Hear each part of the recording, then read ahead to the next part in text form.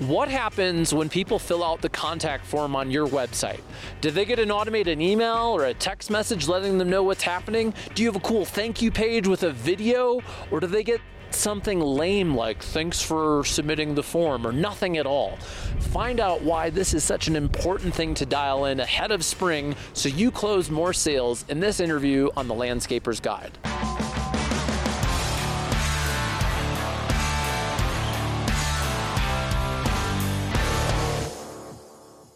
Hey everyone, welcome to the Landscaper's Guide podcast, where we share sales, marketing, and leadership inspiration for the snow and landscape industry. My name's Jack Justice, and in this interview, I talk with our senior landscape marketing strategist, Robert Felton, about things that you must have on your website, including the all-important contact form and thank you page. A lot of people are missing this, and several other things that, if you have this fixed, would help you generate more sales. So if you'd like for me to take a look at your website, just fill out the form at ramblinjackson.com/web review, and we'll send you a personalized review of your website with some tips on things that you can improve. Check out our show notes for a link to that. And now let's get into the conversation with Robert. All right, so right now we are at the top of where are we right now? In Winter Park. We're on top of the gondola. We're by the Sunspot Mountain Lodge. So, yeah. This is pretty good. It's a Wednesday, and we are skiing with Jessica Winkler and Andy and your dad. Living the dream. We are. I love skiing, especially on a weekday. There's no one here. It's always a good time. So one of the fun things about going skiing is learning about people. So tell us a little bit. You're on some sort of board or a committee? I just joined the CHUN board, which is the Capitol Hill United Neighborhood. So it's kind of like the neighborhood association that helps represent the neighborhoods on the government. So we attend different city board meetings, public transportation.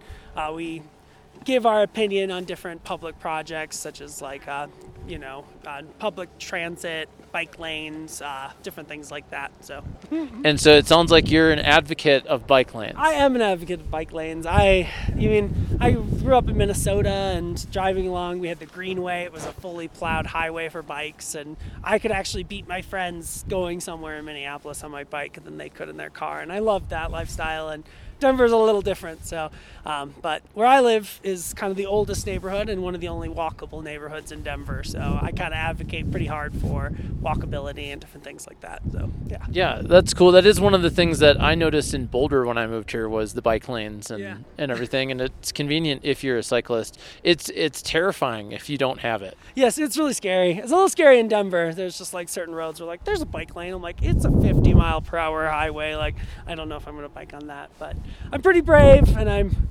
if you almost hit me, I'll give you the death glare, so that's kind of, but I like to bike. So you did a great job at the Pro Green Expo. How was it? How was your first time? It was really good. Live on I really stage? enjoyed it. I was surprised how much I enjoyed speaking, and there's some things I got to work on, but it was fun. It was kind of like there's little challenges. I don't know, there's just a lot of different dynamics that I haven't done in a while of just like public speaking to a crowd, but it was really fun. It's kind of like doing stand-up comedy. Like, I don't know if you watch a lot of stand-up on YouTube, but seeing people get heckled. Yeah, I did get heckled at one point. I wouldn't say that you were exactly heckled, but there was somebody who really wanted to tell me some stuff. Yeah, that guy had a lot to say, he did, and you did a good job of answering his question. Jerky, and that seemed to shut him up. So I was like, "Here's a snack." That's the reason why we give people jerky is to shut them up. Yep.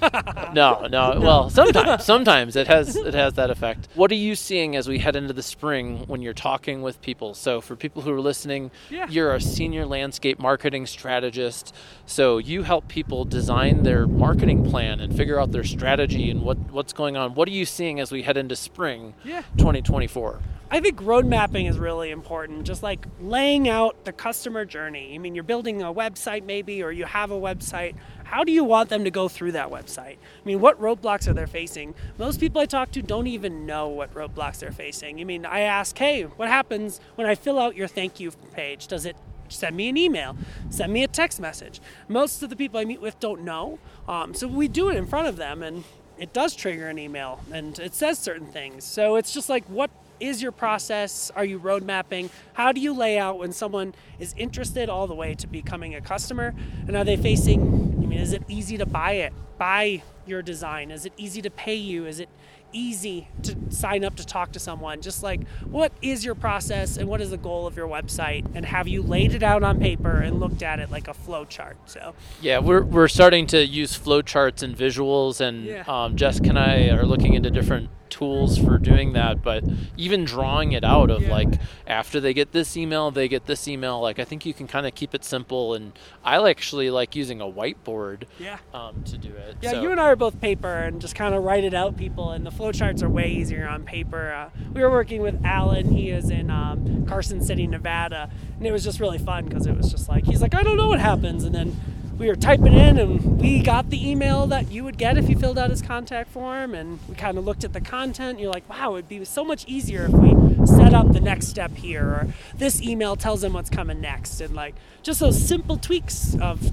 hey, we can change the 15 words on this email to make your life easier and make the customer's life easier. Well, and so I recently had to hire a roofing company, unfortunately. Yes, they're like, you never want to hire. Super grateful that I found somebody. And so I did find them on Google. And then I realized one of our clients, 24/7 Restoration, does some work, like the lines kind of blurred with what they do. So I texted Mike, our client, and luckily he recommended actually the same company that I had picked from my Google search. So I was like, hey, Mike, before I hire this other company, do you do this? And he's like, no. So I contacted that company, and they did a good job. They did some of the stuff that you're talking about. They sent me a text message. They sent me an email.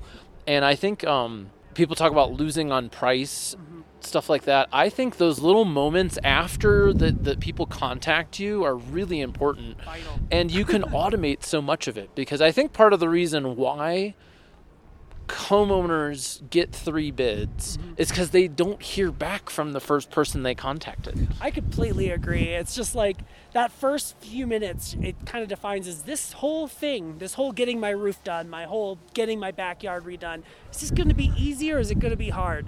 And if that first step is difficult, complicated, or uncomfortable, I mean, I'm going to assume the rest of the experience is going to be the same and I'm going to go. But if I start with a good email that triggers and sends to me and tells me what's coming next and answers some of my big questions and kind of gets rid of my big fears right away, now I'm like, wow, they're already doing a great job of communicating with me. I have a feeling that the rest of this process is going to be great. And that's kind of how trust is built, You do something and you do it how you say you're going to do it, and you do it again and again and again. Now I'm just going to assume everything I do with that company is going to be easy. It's going to be like this. So yeah, I think it really make or breaks the sale.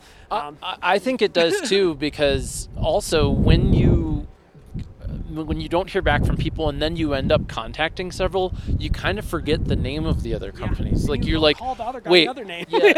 So getting an email that's like, hey, thanks for contacting Jack's Landscapes. We're gonna call you today. Like, oh, okay, Jack's Landscapes. Like, it's one more little thing. And I think you mentioned the trust thing. I mean, I think sometimes people think that,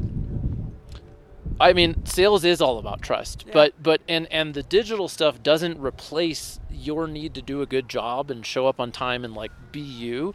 I think it just assists you. It makes it easier. It's like you show up with a little bit of trust already in the bank when you have this automation set up. I completely agree. I think that's a funny thing is people always compliment my emails of like, hey, I'm going to see you tomorrow. If anything's changed, text me. And I'm backed up by so much automation that I have some of this little bit of time to like, this person needs that little personal touch, or it's not like I have to rebuild the, rebuild the wheel. Rebuild the wheel. Thank you. Reinvent the wheel. Reinvent the wheel every single email. Yeah, like, exactly. No, I just need to tweak it or make it a little special for this person. It's so much easier to do that when you don't have to rebuild the wheel for every single person. You're like, this person's a little bit more like this, so I know I can pivot my strategy. And I think so. That's one thing for people listening that you can take away from this is like, what happens? Fill out the form on your own website. This is something that we do for people. Like, what happens? Does anyone get an email? Sometimes you get the default like contact form. Like you get an email subject line that says contact form. Thank you for submitting. Someone will get in touch with you shortly. So that's like an easy inexpensive. My new trade show question. It's an inexpensive thing that can make a big difference in that sale. We were at Green and Growing, and Jamie and I were working the booth, and I was just like, my number one question was like, when someone fills out your thank you form, what happens? Do you know? And I would say, I don't think a single person can answer my question. Well, I can tell you. I mean, we've audited at this point. I've done hundreds of paid audits, and I've looked at thousands, and most websites don't have a thank you page. Mm-hmm. And so that's simply when someone fills out the form, it shows a thank you page. And that page, so right now we're going to see Dan Kennedy together. Yep. I'm really excited. So he's my favorite marketing author. And I studied very carefully while I was buying the tickets. Yeah. Seriously, I took like an hour to buy. I'm not even kidding. And I was just studying thank you pages. In his thank you pages. So I get to this one thank you page, and it was a long form thank you page. So it was the second, it was like I was about to buy the tickets, and it was like, you get this bonus and this bonus and this bonus. And I was like, oh my God, I can't believe that I get all of this extra stuff. And it just made filling out the form like a no-brainer. Yeah. So I think it's also just like when you buy an airline ticket, it's not like you click one button. You're going to click 6 buttons. So, we're trained. You have my attention. And I always talk about, if I'm filling out your contact form, I've made a decision. I've decided to fill out this form, which means something's happening. So you have my attention. You may only have it for a few minutes, but if it just says thank you for filling out this form, someone's getting in contact with you late. My child could start crying. Something could happen. And my attention's somewhere else completely. But if you can use these 3, 5, 8 minutes. Dan Kennedy's good. He can keep you for 6 or 7 minutes. But on a landscaping website, even just setting up that next step, communicating so they can go, oh, honey, don't worry, this is what's coming next. Or you can communicate what's happening and what's next in the process to other people. Well, the oh, honey thing is very relevant because, I don't know, with the roof thing, Kara, it was like, all right, Jack, you're good at vetting people and, searching them and finding terrible things and disqualifying them and, finding the good. So I do that. I went down the rabbit hole and I vetted. But getting to the point of, hey, I've contacted someone, we're good. Because we literally had a leaky roof. Yeah. So, getting to the point of having an appointment was, Kara's like, hey, did you get somebody yet? And I was like, yes, I did. It's kind of similar with me and Andy because it's funny because I'm very decisive and Andy's a little more wishy-washy, but he always wants to know what's coming. So when he's like, well, you found someone, what's going to happen next? And if I can't answer that question, it just makes my life more difficult. Now Andy feels like he's in the gray zone and doesn't know if he wants to do the decision. And I'm like, so if I know what's coming, it's like, this is what we do have a roofer coming and they're coming next Tuesday, and this is the thing that we need to prepare for. And that really just alleviates his fear and my issues, and it makes my life so much easier. So when a client or a service that I'm buying does that, it's just, so I don't know. We always joke about this. It's so hard to buy other things because I'm like, filled out a form and there wasn't any email and now I can't do anything. And oh my God, I should sell marketing these people. Yes, it does kind of ruin your experience. Yeah, buying stuff is hard because I'm obsessive over sales process and it's just what I like. And I don't know, it's probably my favorite part of Ramblin' Jackson is helping people kind of figure out the roadmap and the strategy. And so I think that how you sell and your sales process differentiates you alone. Even if you're just good at the basic stuff of following up, sending that email, sending a text, sending a phone call, people will buy from you more than if you're the best landscape designer in the country, but you don't follow up with people. Yeah, and Jeremy Miller, is that his name, right? I think Milner. Milner, okay. You just said it's I saw one of his posts, it was salespeople who care about solving people's problems. So it's just part of that problem is that unknown, that uncomfort. So I know a lot of people want to help people, but you also need to think about how you can help them alleviate that fear early and make them feel comfortable, and they'll be so much easier making decisions, and you'll be able to help them. I think the first feeling is oh, I've got someone. Yep. So I'm oh, I've got a roofer coming. That's so true. I know, oh, this person responded, they did all the right things. I feel there's that stress leaves. You're I got someone. When Kara asks you, do you have someone for the roof? And you get to say yes. Okay, I've got someone. They have 140 Google reviews. Yep. And one of my clients That's a good one. Yeah, see, now Like, you're I'm good. Yeah. And they're coming. And every once in a while, those people disappoint, but most of the Yeah. time, those are good. Versus, hey, yeah, I filled out 20 forms and no one's got back to me. And that's a real experience. That happened when I was trying to hire a painter. Yep, that's happened to me hiring people too. And then, It's like, and then, like 5 days later, people called me about the painting, and I was like, we're done. What are you doing? Are you one of the 9 people I called? I'm like, Yeah. So, all right. Well, thanks Yeah. for the Oh, it was chat. fun. Thanks for taking me skiing. Yeah. So don't be one of the 9 painters who doesn't reply. Yes. And you're gonna do great. Yeah, And- fill out your and- contact form and see what it does. See if it sends an email, a text message, does nothing. Yeah, fill out your own Try it. website. Oh, And respond. also- Tell us what it does. So. Tell us, and if you want us to look at it, we can do a website review video for you Yeah. at ramblinjackson.com/web review. We'll put a link in the description. We'll fill it out for you. See what happens. Thanks so much for checking out today's podcast. There are some key things that you should have in place on your website ahead of this spring to generate hell yes customers when they're on your website.